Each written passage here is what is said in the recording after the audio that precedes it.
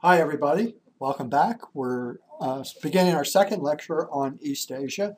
And in this lecture, we're going to take a look at the population geography and possibly the cultural geography. It depends on how long it takes me to get through the population and settlement geography of the region.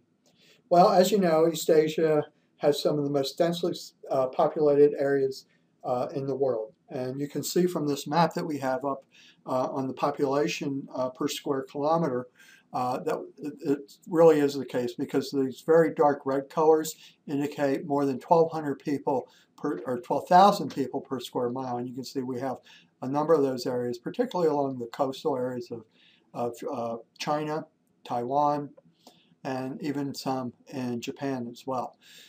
So we have some regions in here that are very, very densely populated. Generally speaking, the population growth rate is slowing. That's definitely true in China, definitely true in Taiwan and South Korea. Japan is actually facing an aging population and the potential for a declining population. As you can see from this map, the lowland areas contain most of the major cities and, quite frankly, most of the agriculture as well. So let's move on and talk about Japan first of all. The Japanese settlement and agricultural patterns. So as you can see, Japan is highly urbanized, mainly because most people in Japan make their living either doing manufacturing activities or working in the service industry. It's agricultural lands, as I mentioned before, mostly in the coastal plains and in some of the interior basins. So particularly in the Kanto plain here and the Kansai plain down in here, as well as in some of the interior areas as well. The products that are grown are rice, vegetables, fruit, including citrus. Some of the mountain slopes are terraced, that is, they're carved or sculpted, if you wish, into flat steps, and the agriculture also occurs there. One of the things that's really interesting about Japanese agriculture is below the 37th parallel, okay, double cropping is possible. So the growing season is long enough that you can grow two crops during the year. So settlement patterns in Japan, cities, industry, and farms in the same basin and plains. Population density is very high, approximately 870 people per square mile. In the United States, if you recall, we have about 85 people per square mile. However, only 15% of Japan's land is suitable for settlement, which means the real population density is much higher. Major cities are Tokyo, Nagoya, and Osaka, and I believe I pointed those out before. And they actually form something that's called the Tokaido Megapolis. And we'll see a map in a few minutes that illustrates the Tokaido Megapolis. So we're essentially going from Tokyo, Nagoya, down to Osaka, down in this area. And so you can see we have Osaka, Kobe, and Kyoto down in this area that form a conurbation. But this whole area is very heavily urbanized. Japan really does have kind of a urban agricultural dilemma, so to speak, I guess, if you wish. Urban areas are densely settled, but the expansion of their cities would come at the expense of agriculture. Japan has to make a decision. Does it want land for houses or for farms? Japan makes importation of rice very difficult.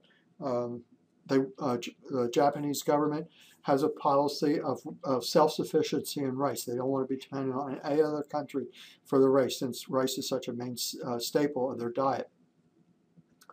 To maintain food self-sufficiency, rice prices are very high.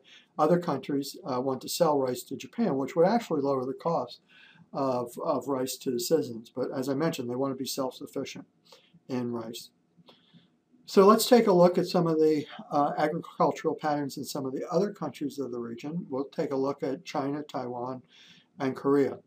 And some of the general patterns that we'll look at are Taiwan and Korea are very urban. China is mostly urban, mostly rural, but it's urbanizing very, very rapidly.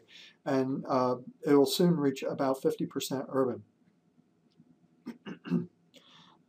China's agricultural region, south of the Yangtze River, which is down in this area, down in here, River rice dominates. Year-round cropping is possible. Summer rice and winter barley in some areas. So rice is planted in May, harvested in August, and then the second crop is planted in August and then harvested in May. So you can see they have a relatively long, well, they do have a very long growing season, year-round growing season. In some areas, we actually have triple cropping that's possible in the very southern part of the country because the rice will grow so rapidly. Southern China illustrates something called agricultural intensification theory, which was a theory that was developed by, I believe she was an anthropologist, Esther Boserup, in the 1960s. And as a population increases in a given area, agricultural lands will be cropped more frequently. So that's why they've moved from a single crop a year to a double crop and even triple cropping per year. Further gains in cropping will have to, in China, quite frankly, will have to come from increased yields per acre. Okay, so they pretty much are cropping all the land as much as they can, as intensely as they can, and they'll have to figure out a way to increase the yields. In the North China Plain and the lowest plateau in Manchuria, wheat, millet, sorghum are the main crops.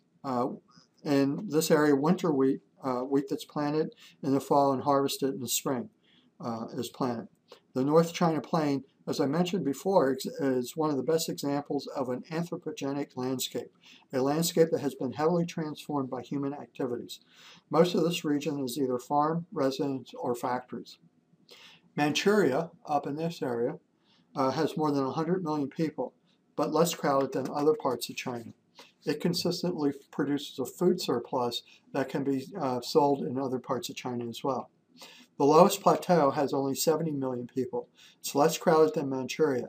It is arid, though, as I mentioned when we were talking about the physical geography, with high erosion, so cannot support many people.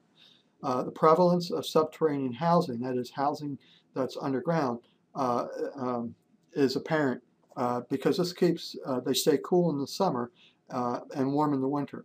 But unfortunately, they're also subject to collapse during the wintertime.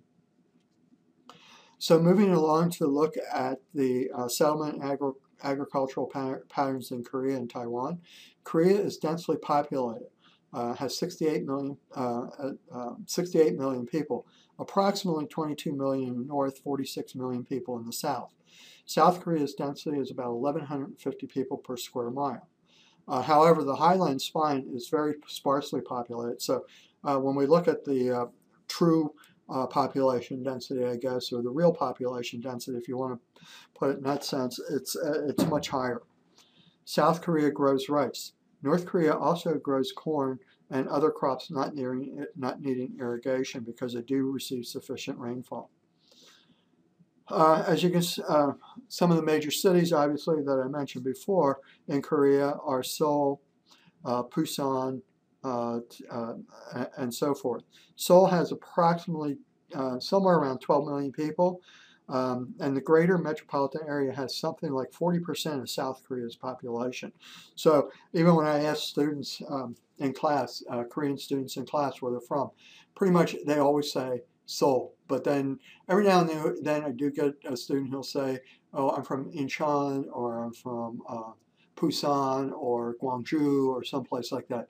But most people will say that they're from Seoul or the suburbs of Seoul or the outskirts of Seoul.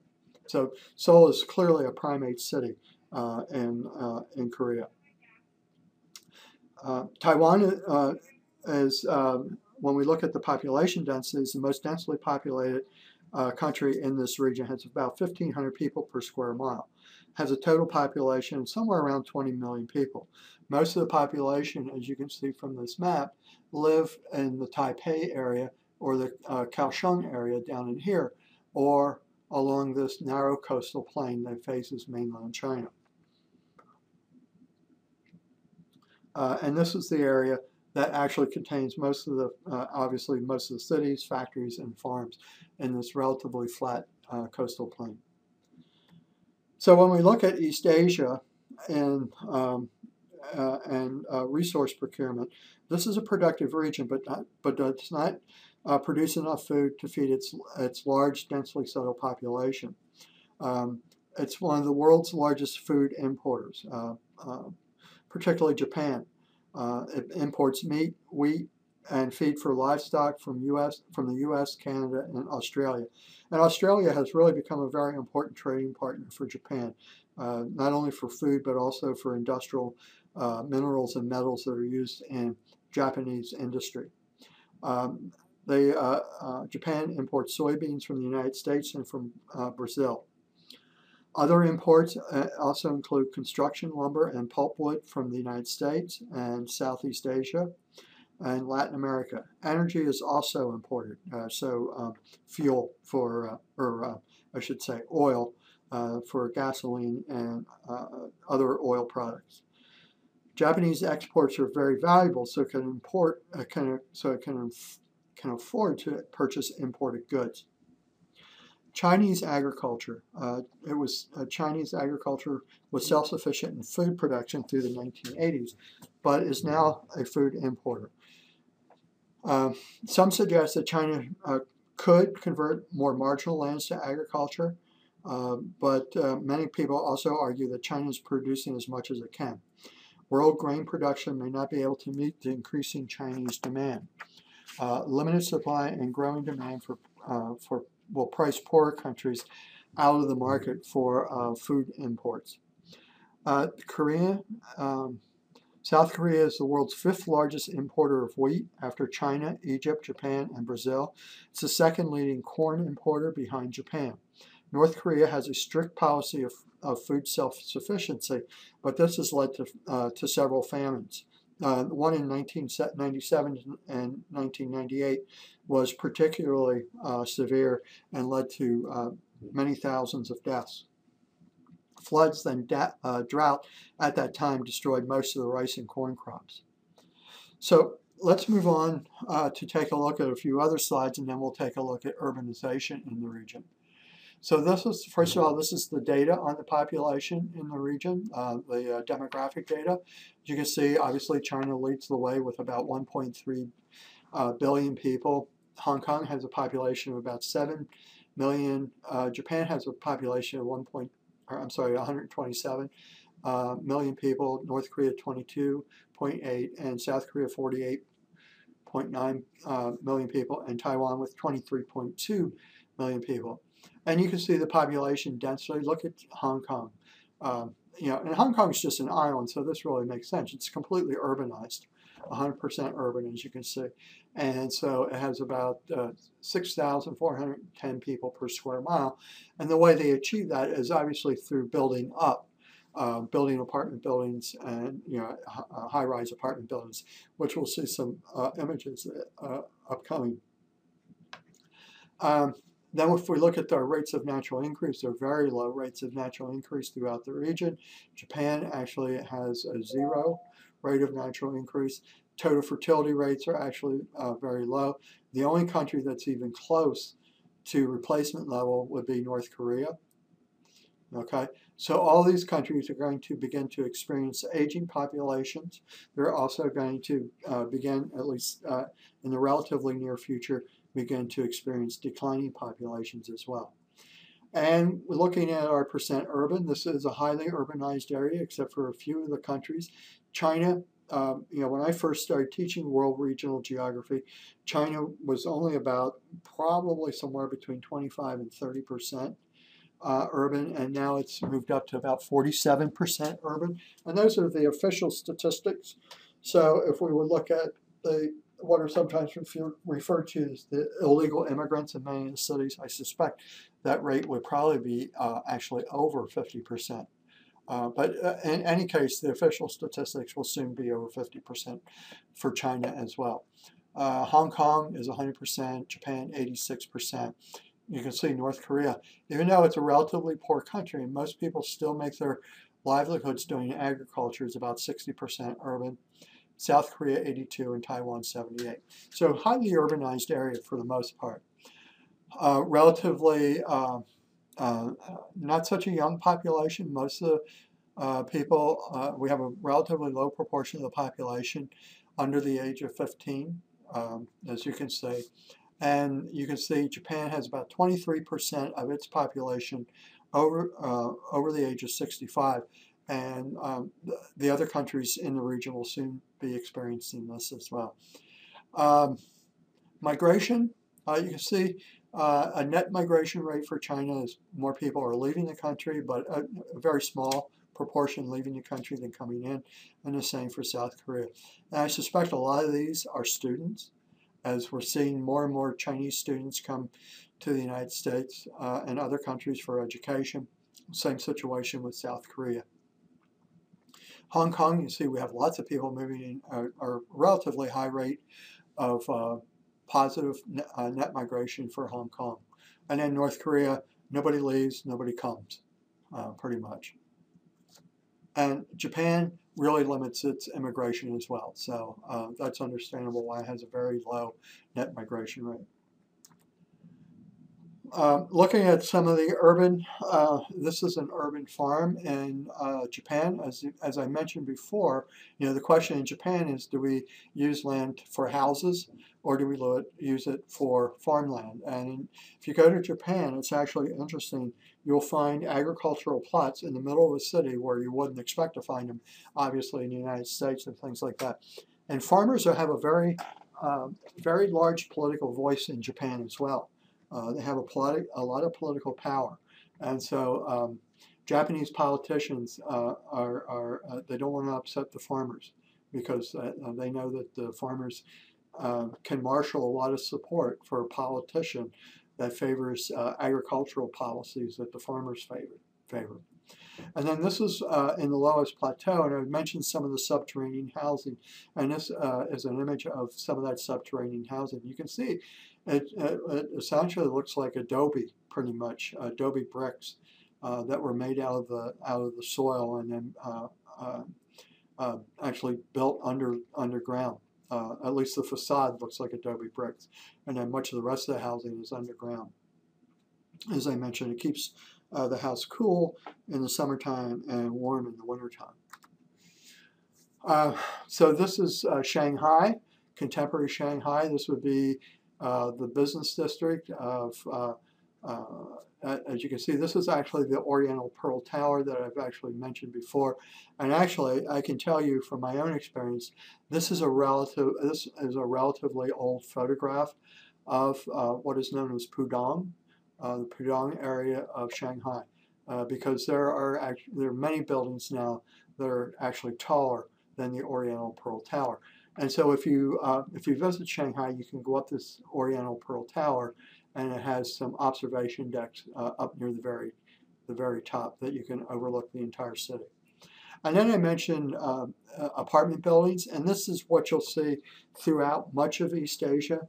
These very tall, high-rise apartment buildings. Most people in East Asia live in apartments. They don't live in single-family housing like we do here in the United States. So this is in Tokyo. You'll see the same thing in Hong Kong. You'll see the same thing in the major cities of China as well as in South Korea. In some cases, you can buy the apartments. They're extraordinarily expensive. I mean, we're talking millions of dollars, depending on the location, of course, for you're looking, but they are very expensive, and they're actually relatively small as well. When we, in the United States, we're used to big housing space, very large housing space, and that's clearly not the case in East Asia. I mentioned the immigrants or migrants coming to Chinese cities, and this is an image of some of the immigrants. In some cases, they come and they stay, and then they'll bring their families later. In some cases, it's a temporary migration. And what's actually interesting during the holiday season, particularly in the fall, you'll see it's one of the busiest times for travel in China as the rural immigrants go back home to celebrate the holidays in their home village and so forth, to visit their families and things like that.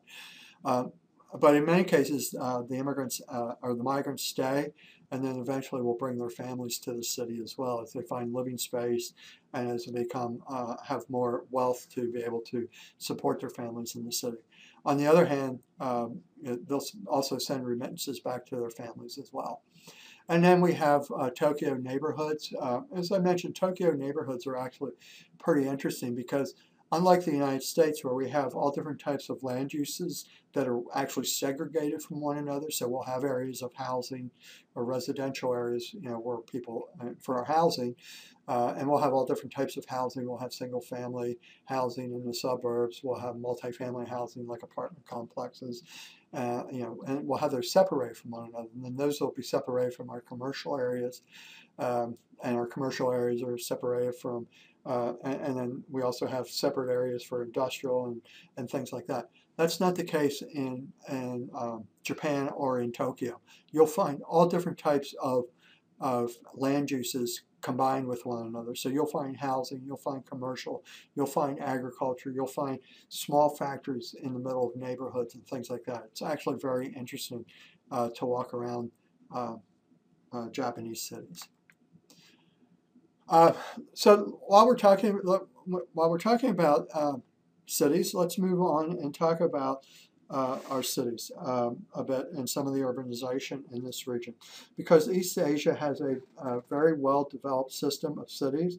Urbanization came very early to this region. China is one of our urban hearths that we often talk about, much like we talked about urban hearths in the Middle East or Southwest Asia and North Africa. China also is considered one of the world's urban hearths. So Chinese cities have a very uniform structure. Early cities were surrounded by defensive walls, and they were also designed by geometric principles, sometimes referred to as geomancy. The cities are usually horizontal with low buildings for the most part, although the more modern architecture is clearly building upward. There was changes that came into being during the colonial era, which really wasn't a colonial era, but when certain European countries had spheres of influence over the cities. Port cities were taken over by Europeans, and that's when we start to see Western-style buildings appear. Shanghai became the most important colonial city. It was the world's second largest city in 1948. The communists, on the other hand, saw it as a foreign and decadent city, and so they taxed it very heavily, invested the revenues in other parts of the country, and Shanghai started to see a decline. However, Shanghai has really been on the rebound. It's probably one of the fastest growing cities in the world. Now, it's really seen a rebound since the late 1980s. It's become China's financial center. It's become the center for transnational corporation branch offices for East Asia and China in particular. I should mention that during the Mao period, from the 1949 until Mao's death in 1976, and even a little bit after that, we didn't see much rural to urban migration in China, mainly because China had an internal passport system or internal pass system, much like we saw in Russia during the communist era. So people had to have papers to prove that they belonged in the city. You had no free mobility or free movement in China. If you were found in a place where you weren't supposed to be, you would be sent back to where you were supposed to be. So as I mentioned, actually, I was a little low on my estimations. Between 1978 to the present, as we saw, the present rate of urbanization, the present level of urbanization is about 47%. In 1978, it was only about 13%. So you can see tremendous growth in the urban population in China. And much of that has occurred in just the last, 25 years or so, or 30 years. So very rapid rural to urban migration. You can imagine, so we're talking percentages. So imagine with a population of 1.3 billion people, you can imagine the number of people that involves. Beijing, on the other hand, and you can see we have a map of Beijing here and the various territories within Beijing. Beijing was China's capital. It's transformed under communist rule. Many buildings were knocked down, razed, and Tiananmen Square was created. Beijing is seen by some as it designs to express state power. And geez, is that a big surprise? Isn't Washington, D.C. designed to illustrate state power? I mean, when you look at the buildings in Washington, D.C. and their massiveness, you know, it indicates power in many ways. So, yeah, it's not a big surprise. I think all governments actually do that in their capital cities to a certain extent. So China has a very balanced urban system. Sizable cities are evenly distributed across the land. China really has no primate city. Shanghai, which is the largest city, but Beijing is a very large city, and we have other very large cities. So Shanghai cannot really be considered a primate city. So having China's urban system really illustrates something that we call central place theory. Central place theory is a theory that was developed by Walter Christaller in the 1930s, and it holds that an evenly distributed rural population will give rise to a regular hierarchy of urban places with uniformly spaced larger cities surrounded by smaller towns. Such a pattern is generated largely by retail marketing, and clearly China illustrates that pattern. Province-level municipalities, cities removed from the regular provincial structure of the country and granted their own metropolitan territories, and governments include Beijing, Shanghai, Tianjin, and Chongqing qualify. Over 30 cities, and probably more than that today, it's difficult in some cases to estimate, of more than 1 million people in population. But many industries are moving to rural areas because of the crowdedness in some of the larger cities. So let's move on and take a look at some of the cities in Japan, and that's why I pulled up this map. Now, I'd mentioned earlier the Tokaido Megapolis, and that's really illustrated by this dark brown color, as you can see, and it extends through from Tokyo and Yokohama to Nagoya, Kyoto, Osaka, and Kobe along the Tokaido Railroad, as you can see, this railroad line here. And so a lot of people commute along this area. And then our secondary area of population concentration extends from Kobe down through Hiroshima and Kitakyushu and Fukuoka down in this area. Okay, so talking about city systems of Japan. Taiwan and South Korea, first of all, exhibit urban primacy. Seoul is a primate city in South Korea, and Taipei is the primate city in Taiwan. Japan exhibits the super conurbation, a huge coalesced metropolitan area, or megapolis, if you wish. In the United States, we refer to the East Coast megapolis that extends from Boston down through Washington, D.C., probably down to Norfolk, Virginia. And it's a similar situation here. Pretty much this whole area is urbanized. We might have a few scattering of rural activities, but for the most part, everything is an considered to be an urban population in this area. Japan is also considered to be bipolar, with two important urban areas, obviously Tokyo and Yokohama, and then we might also include the city of Kawasaki in that as well. And then to the southern part, we have Osaka, Kobe, and Kyoto that I pointed out. Nagoya is the center of Japan's automobile industry, okay, in this area, but certainly they produce automobiles in other parts of the country as well. Tokyo's population, it depends on what you read and what you, the estimates, but it's somewhere between 25 and 30 million people. It's actually the largest urban area in the world. Nagoya has about 8 million people. Osaka and Kobe have about 10 to 14 million people. And then we have a new city that was developed that actually doesn't appear on this map. It's actually more to the interior out in this area in Honshu, and that's Tsukuba. It's the new science city that the government developed, but it has little private investment. We'll talk a little bit more about Central Honshu. Central Honshu, the Tokyo region, and the Kanto Plain in this area here is the heart of Japan. It really is the heart of Japan. And it has 31% of the population that produces something like 53, or I'm sorry, not 53, 37% of Japan's GDP.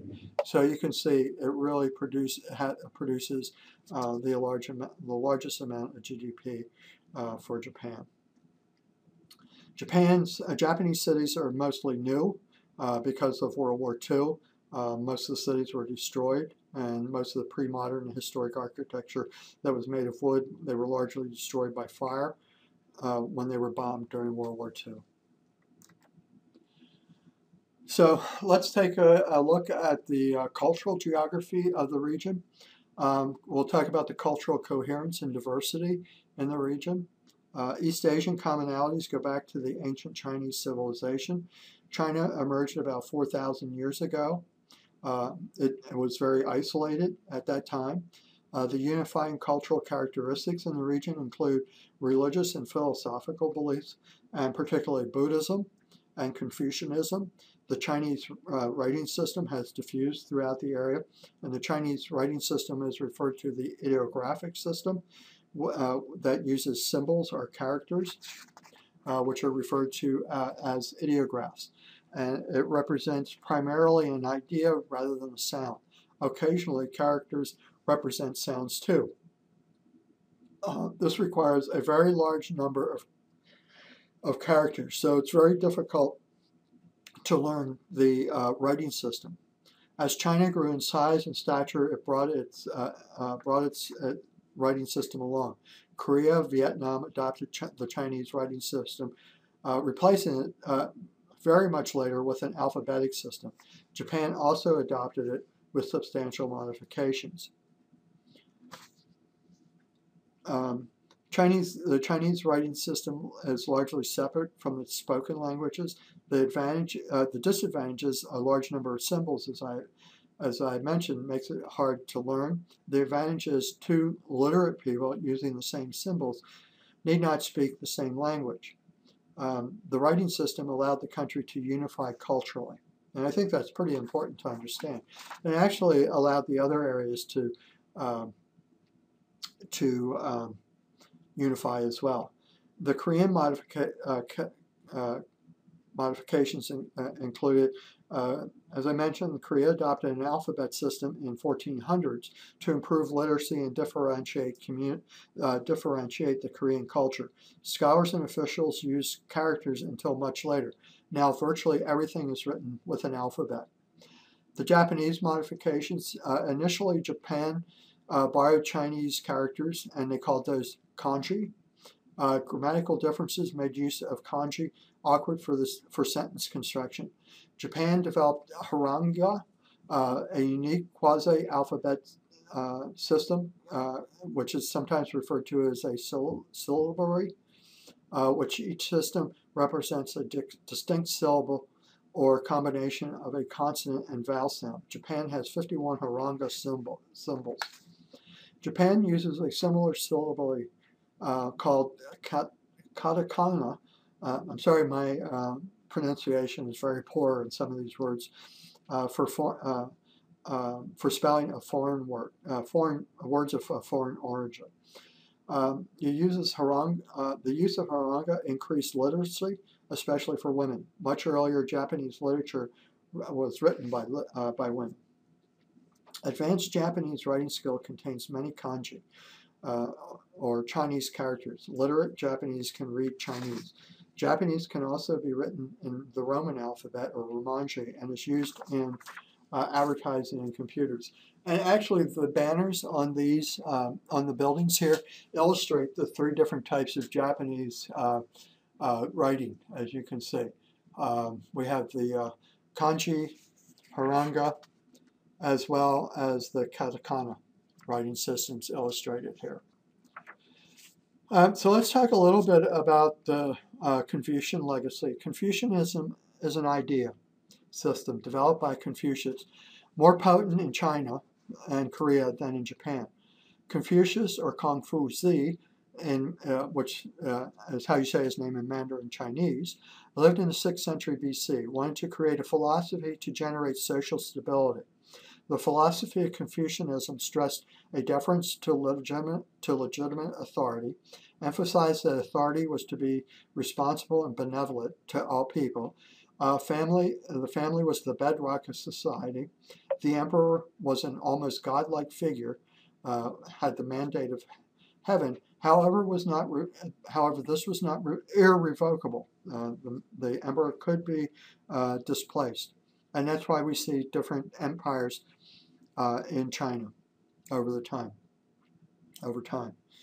Um, stress the need for well-rounded, broadly humanistic education, and I think that's extremely important to understand today.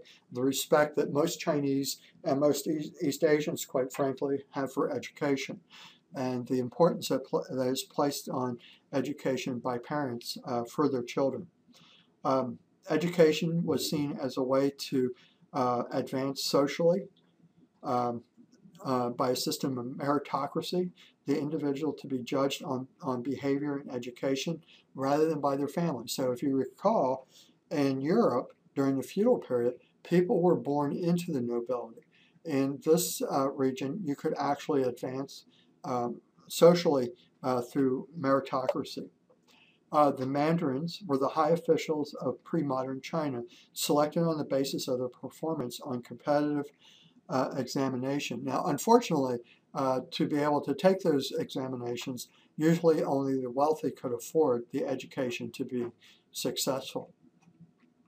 So just a little bit more about Confucianism, because I find it really fascinating.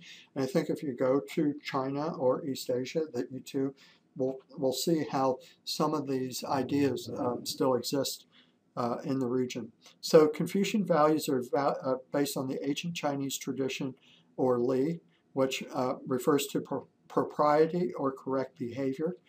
It also prescribes a set of ethical principles for the orderly conduct of daily life, following tradition, fulfilling obligations, treating others with sympathy and respect. So very important in Chinese society, and an extremely important part of Chinese and East Asian culture. Confucianism in Japan. In China, the mandate of heaven was revocable if the emperor failed to live up to his responsibilities, and this helped to explain, as I mentioned, the different ruling dynasties. Japan, on the other hand, has no revocation clause and has the same ruling family throughout its written history. The modern role of Confucian ideology in Japan, on the other hand, still contains the respect for education, helps facilitate social stability, but many parts of China's of China are still left out of progress. Religious unity and diversity in East Asia. Mahayana Buddhism is the dominant form of Buddhism. It stresses the human soul's quest to escape an endless cycle of reincarnation, that is, rebirth, and then the eventual ability to reach a state of union with the divine cosmic principle, or nirvana. It originated in India in the 6th century BC. It's widespread in East Asia, especially, as I mentioned, especially the Mahayana, or Greater Vehicle Buddhism. Mahayana, as opposed to other forms of Buddhism, simplifies the quest for nirvana by holding that some souls, Brahmavistas, refuse divine union for themselves in order to help others make spiritual progress. Mahayana Buddhism allows its followers also to believe in other faiths. Chinese are Buddhists and Taoists. Most Japanese follow Buddhism and Shintoism. And of course, we have Japanese Zen, which is a variation of Mahayana Buddhism. Buddhists have sometimes been persecuted, partly because of the religion originated in India. Shinto in Japan is closely bound to Japanese nationality. Shinto began as an animistic worship of nature spirits. It is now refined into a subtle set of beliefs about harmony and about the harmony of nature and humanity. And if you've ever seen the torii gates in Japan, those are associated with Shintoism. Taoism and other Chinese beliefs. Taoism or Taoism stresses the acquisition of spiritual harmony and the pursuit of a balanced life. It's associated with Feng Shui or geomancy, or how Chinese houses and cities and so forth are designed. The Chinese and Korean principle of designing buildings in accordance with the spiritual power that some believe coursed through the local topography.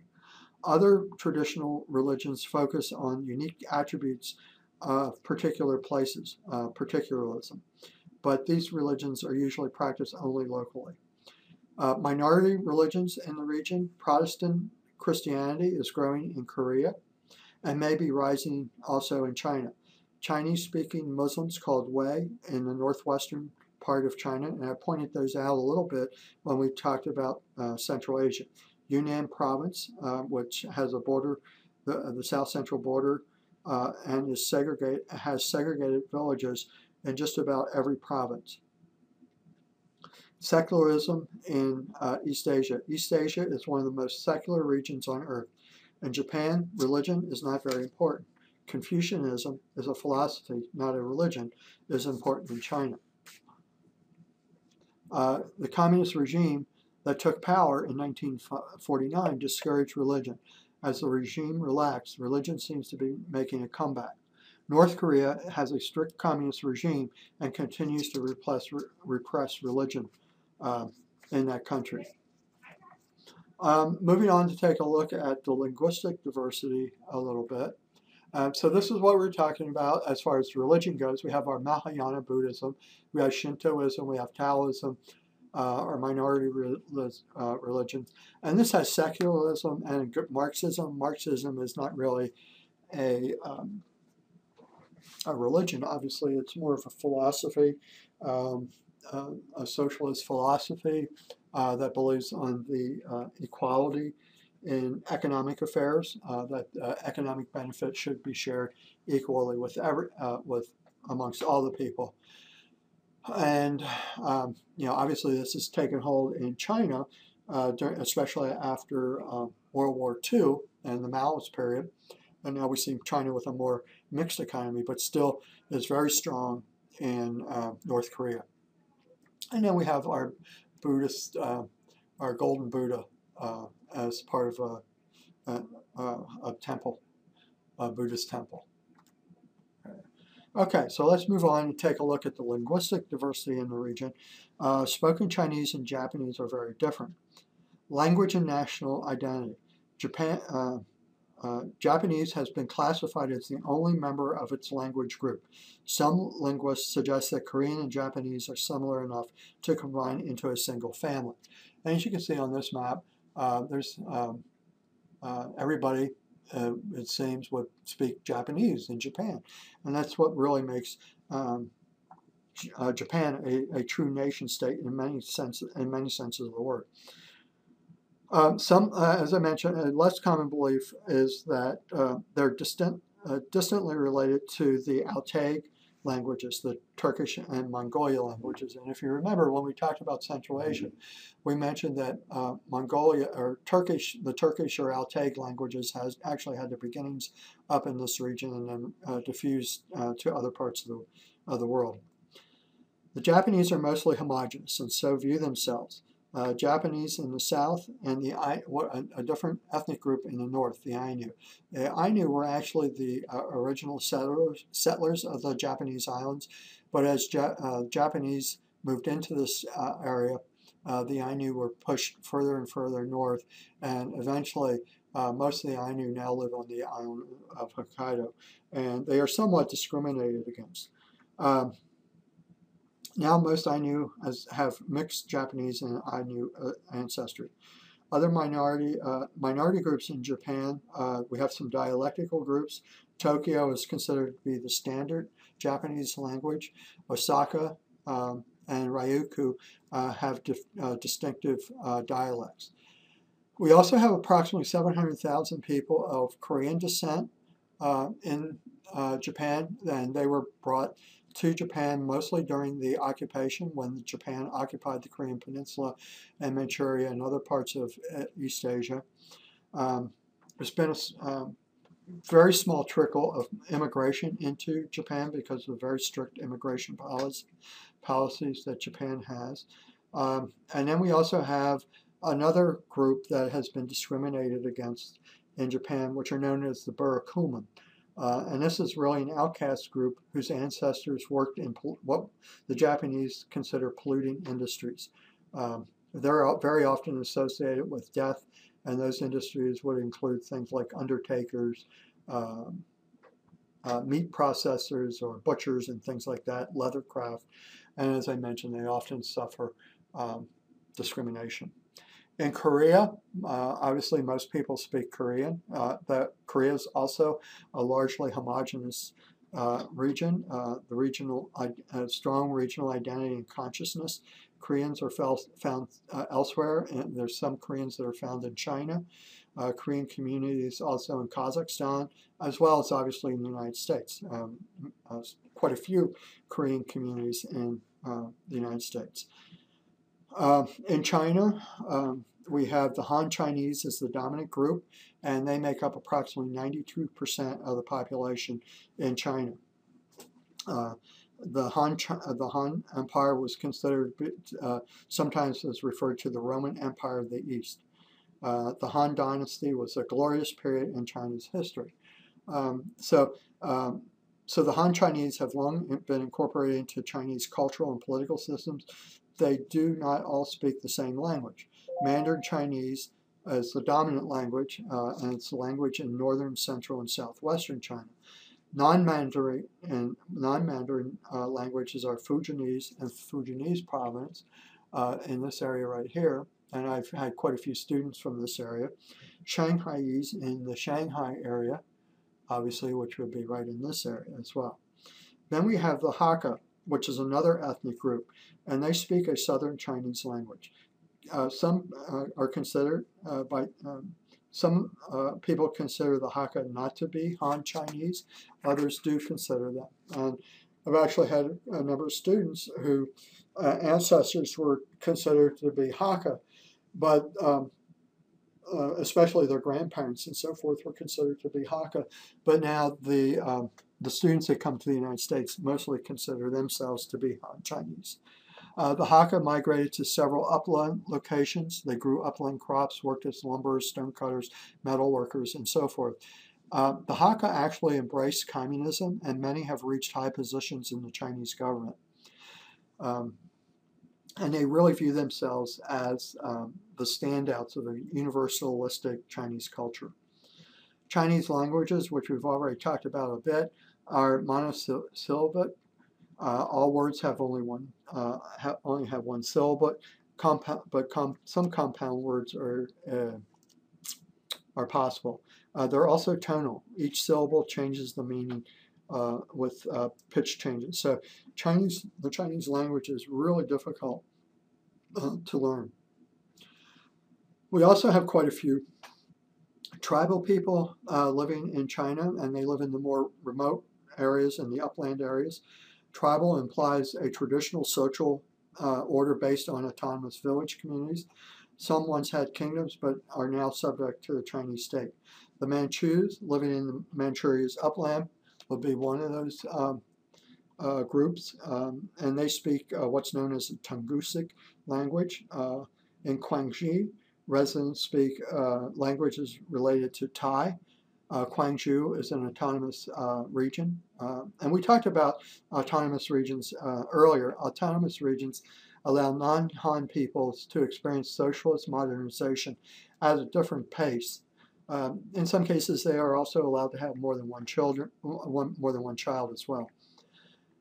Very little autonomy in reality. Other autonomous regions include Xizang, which is Tibet, Nay Mongol, or Inner Mongolia. In this area. and in this area up in here, and we also have Ningxia, which are Mandarin-speaking Muslims. Other areas with non-Han languages include Yunnan and Qinzhou in southwestern China and western Xinjiang province.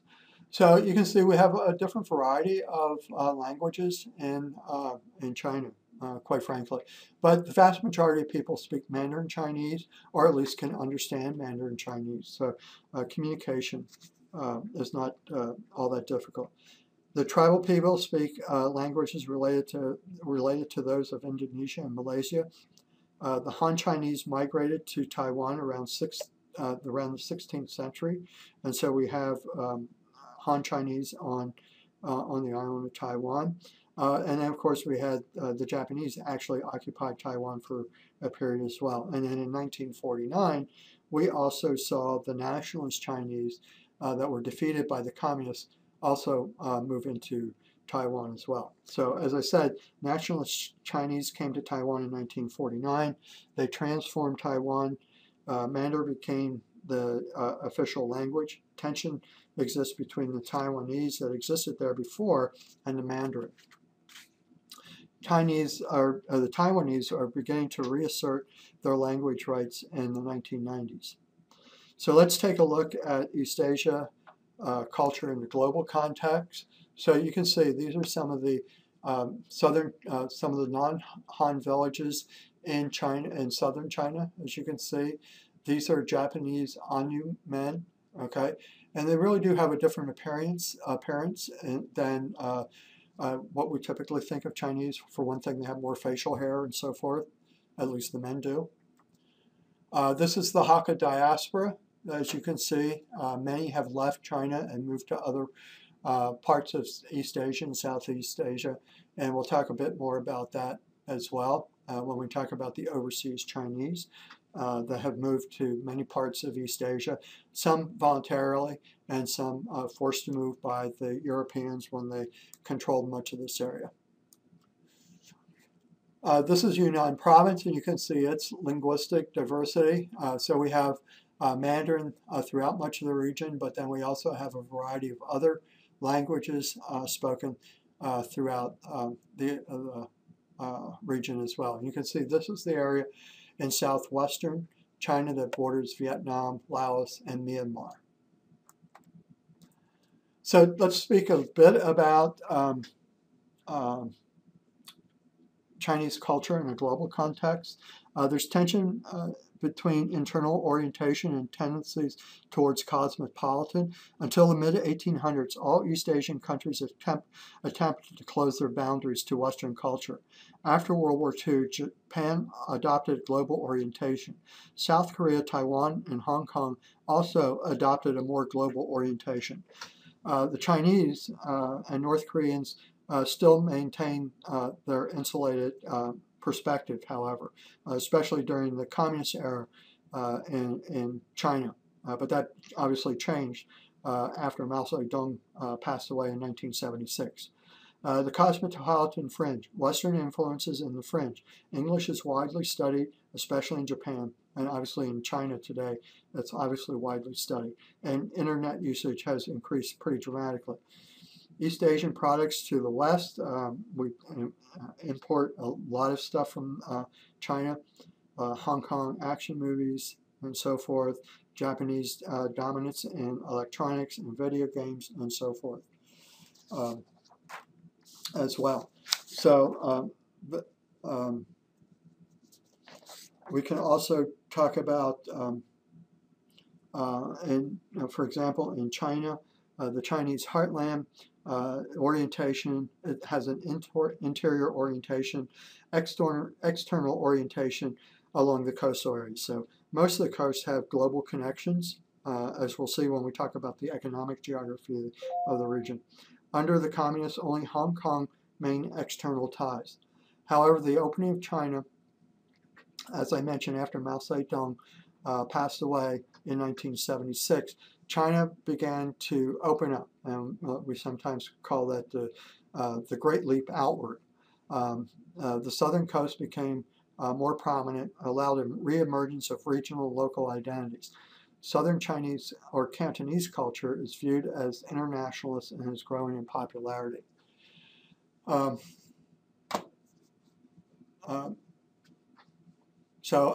This is a Chinese theme park, and actually when I was in China, they're actually building a Disney World near Hong Kong. I believe they're also building one near Shanghai as well. And then probably most of you have heard of K-pop, the Korean wave of culture that's spreading across much of the globe, and especially to Korean communities in other parts of the world. K-pop in the United States. We can see K-pop on the Bingen campus, quite frankly, as well. Okay, so that's what we're going to finish up, talking about the population as well as the cultural geography of the region. When we come back for our third lecture on East Asia, we'll take in the geopolitical framework, which is quite interesting, as well as the economic geography of the region.